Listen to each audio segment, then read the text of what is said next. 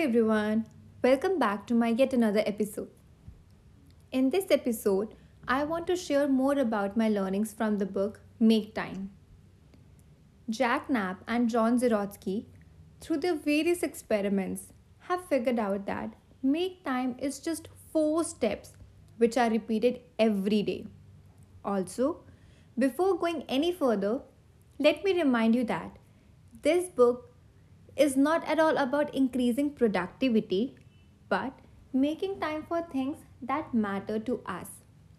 So, now let's talk about those 4 steps. Step 1. The first step is choosing a single highlight to prioritize in our day.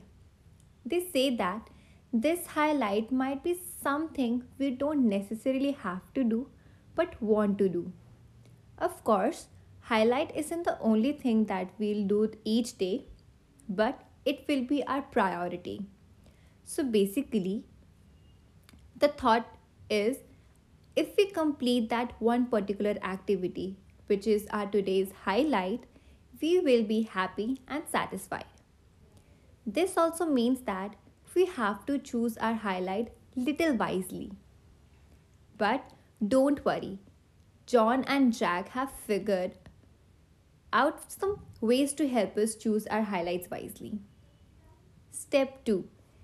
In next step, we will employ specific tactics to stay laser focused on that highlight.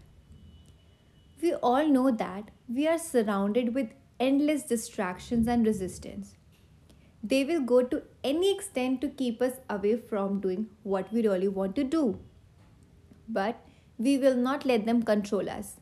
Remember, we have to change the set defaults and redesign the way we use technology to keep us less distracted and more focused.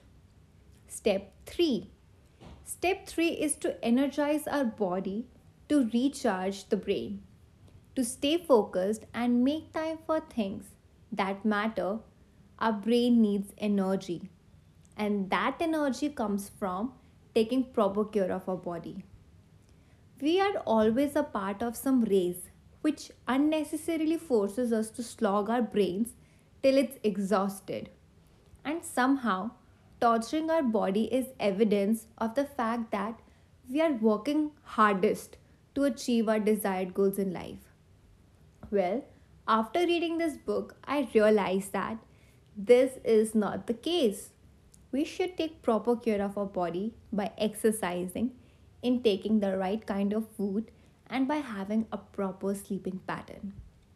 Step 4. The last step is to reflect.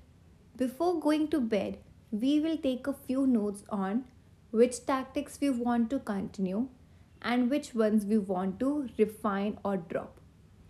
We will take out some time for ourselves and see what actually brought us joy in the day if we made time for our highlight and took proper care of our body. If we keep on reflecting on our work, slowly and gradually, we will be able to build a customized daily system as per our habits and routines and our goals and priorities. Jack and John say that this book is just like a cookbook. We don't try all the recipes at once, and similarly, we don't need to do all the tactics at once. And we tend to do exactly its opposite. For instance, I decided to do some online courses and I enrolled in around 7 to 8 courses at once and ended up doing none. Why? First, because I enrolled in those courses which everyone else was doing under the wake of must haves on your CVs and not realizing if it was something of my interest. Secondly, whenever I used to sit down to start the courses, I would feel there is too much to be done and it acted as a negative force for me, resulting in me doing nothing. John and Jack have simplified it for us. They say that the best way to gain something from this book is by trying one tactic from each step. That is, one new tactic from highlight, one from laser focused, and one from energizing. And then giving it some time to see if it's working for us or not. Don't indulge in perfectionism, as it is another form of distraction which takes away our attention from our real priorities. Now, I am excited to try out few tactics and see what works for me and what doesn't. Until next, bye bye.